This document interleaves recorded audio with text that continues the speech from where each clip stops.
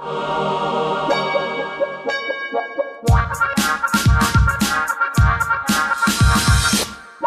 Sniffer. Hi, Kath. Hey, Nora. You're first. Yes. One of my favorite things when I'm looking for stories is when I find something I think, oh, I bet Kathy will hate this. Oh. And this is one of these ones that I thought maybe you would hate. But the reason why I raise it is because I think it points to two trends. One is the rise of more subscription-based services for niche products, and the other one is trying to engineer scarce goods in a digital economy so that you can sell them in an era where so many things are endlessly reproducible and hence can be put out for free.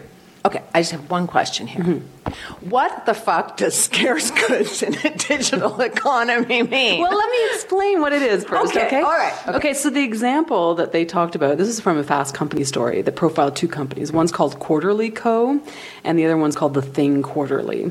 And so basically in both of the models, you pay an annual subscription fee. So in the Quarterly Co., it's $25 a year. And then 3 times a year, you get this specially curated little mystery package in the mail. And they're sort of curated by high profile. See, I knew you did. She's covering her eyes with her hands. Let me finish explaining it. I know. So you get this specially curated gift in the mail, and they're curated by sort of guest curators that pick the stuff, and they're relatively high-profile people. The Thing Quarterly is more high-profile, where you could be getting stuff that's been picked by James Franco or Miranda July, right? So they're James Franco! He's everywhere. And while I absolutely agree with you that this is initially fairly high on the annoying hipster douchebag scale, but I do think that the reason why I point to it is because it does tap into these two things. Is lots of people are trying out this model to have subscription-based things, and two, finding the scarce good, right? If people can get things in zeros and ones that are endlessly reproducible, the idea, and this is something that Mike Masnick at TechDirt is always talking about, is how do you engineer something that is a scarce good? So if you're a band and your album can be downloaded for free, what you give value to is access to yourself through your concerts or through customized merch that you sell or whatever. And so I think this is an example of that exact same thing. Trend Watching actually had a really long article recently, and they've kind of been documenting this for a while, just on all of the subscription-based services that are coming up, like for everything from like baked goods to shirts to all kinds of stuff. So I think it's those two things are definitely a trend. Will it be successful is a different question, but a lot of people are throwing it at the wall, I think, to see. Okay, but what I don't get when I was looking at it is there was this knife, this James Franco knife that he designed, because he does art as well as being in soap operas and movies and television. Right. And what else does he do? Yeah. So he designed this knife. It said Brad Renfro forever because it was some friend of his who died of a heroin overdose. The actor. Yeah. So you have to pay $200 to be part of the thing. But then it looks like if you want to get the knife, you have to pay another $650 for the knife. Mm-hmm. Well, this is an interesting question, is how far can you push this idea, right? Like, if you want something that's limited edition and James Franco did it or whatever, are you willing to pay for that service? It's an interesting question. I don't know, will enough people do that to make it worthwhile? But I think as an example of a trend.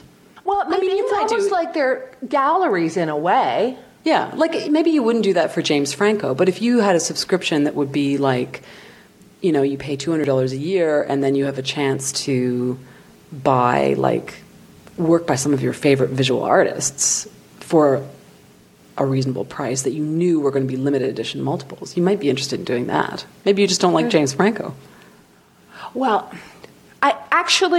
I have watched General Hospital to see him on it. And I happen to really like Dave Eggers, but he's doing it too. And I'm wondering, Dave Eggers to me is kind of inching into the James Franco territory. He's everywhere. He does all sorts of great work, but he's everywhere. Mm-hmm. That's another question. The whole question of the Renaissance man and when is it too much, but... Yeah, I think James Franco is getting into the too much territory, but I think the fact that Dave Eggers, who has been kind of on the forefront of trying to find different bespoke models of selling stuff for a long time, the fact that he's getting into this, I think, isn't quite interesting. Now, my story, Nora, is much more serious.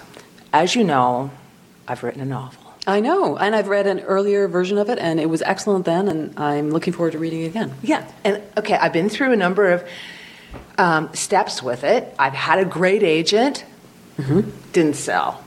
Great It was agent. optioned for a film? And it has been optioned for a film. It still wasn't enough. Now, it only went up to 3 publishing houses, but, what are you going to do? So I've decided I'm thinking about self-publishing very, very seriously. But these are the questions. And maybe some people out there have some answers as to what to do. First of all, I'm trying to do another edit on it myself. And this isn't like a copy edit.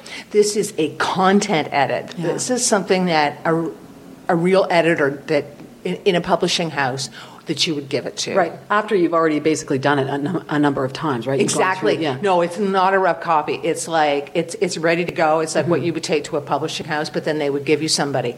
It's been horrible doing that on my own. So this is one of the questions that I'm asking myself is, should I be hiring somebody to do that? But I've been told that it costs $20,000. Whoa. Anywhere between $15,000 and $20,000. That Wow, is that's a a lot lot. of money. Yeah. And that is something that traditionally publishing houses used to offer authors would be that. Now, have you had any experience like that with the editing process with your book? Obviously, there's an editor in the publishing house, right? So that's the advantage that you get with going with a regular publisher. But, I mean, the thing that I find so much about the nature of the way the industry is contracting is increasingly it's hard to get a book deal unless you already have all of the stuff in place, like a following, a high profile, all this other kind of stuff, like a history, a track record. That why at that point do you really need a publisher? If you already have all this stuff that's going to make it easy for it to sell, then maybe you should already be self-publishing. Do you know what I mean? Yeah. Then that's the challenge I think that. But that's the thing, industry though, faces. is that I'm really, really facing now is that, okay, like I've spent almost 5 years of my life doing this. Okay, so let's suppose I do go and hire the content editor. Right. Although I don't think I can afford it, but let's suppose I do. Then, okay, so I take it online. Then there's that whole business of how do you get an audience? It's like the damnable blog. How do you, do you have to go out then and hire a social media company to do that? And what would they do for you? Like, I can see that it would be worth it if they could guarantee you that they would get you the same kind of coverage that a really good publicist would get you in the real world. But can they do that? I don't know. I mean, I'm sure there are people who are really good at their jobs as social media strategists, and I could see why a social media strategy is important for businesses or for institutions or governments. But how is that important to an individual? When what people want in that sort of social media thing is they want to feel like they have a connection to Kathy Bond. They don't want to feel like they have a connection to Kathy Bond's social media strategist. No, but it would be in such a way that somebody would be able to take me at my Facebook, my blog, be able to push it right to the very top of Google. Anytime somebody would hit like new Canadian writer, new book, also figure out ways to get you on Amazon, drive up. I don't know how they do this. I don't have the slightest idea. But like Amazon chapters, all those things, be able to position you in those stores. But how much do they cost? I was reading about this a while ago about some self-published authors who've been really successful. There's that guy, John Locke, an older guy. Yeah. And this woman called, I think I sent you a link to her thing a couple months ago, Amanda Hawking, who's like 27 or whatever. Yes, yeah. And the thing that really strikes me about those success stories is that they're people who write in a particular genre of fiction. The guy, John Locke, writes crime stories and westerns, and the woman writes the sort of vampire romance type of things. So it seems to me that they are really well positioned for building up that online following. It's a kind of like a type of thing that already has big fans, right? Like so there's an easy sort of product to communicate and for people to spread the message about, oh, I read this great new book, and here's a link. Whereas, what is the community around somebody who's writing literary fiction? But that's the thing. Is there somebody out there who can connect you to that group? Yeah. Well, I guess there are things like Goodreads and stuff like that. There are online homes to that. But it is really super challenging, I think, especially if you are not a genre writer like that. It's fine literature. It's fine literature. But this is something that actually I look forward to sort of like talking to you and maybe hearing something back from the gang out there about what to do with it. And I'll sort of keep you posted as things keep going on. I would love to see what happens. And I think that, the challenge is not like the blogging part, right? It's not the actual putting the content out there, because as a writer, that's what you're good at. Yeah, it's that's all fun. the other sort of stuff that goes along with it. Okay, how do I go and find the blogs that I should, see if they will link to me and all that other kind of stuff that we've been so appallingly bad at with the Sniffer. But we're working on getting better. That's right. And that's it. This was a serious episode this time. It was. Well, no, not really. Not your story. Oh, that's right. My story was stupid. It wasn't stupid. No, we figured it out. Come to our snappy redesign blog for links to these stories and more, and tell us what you think. TheSniffer.net. Bye. Bye.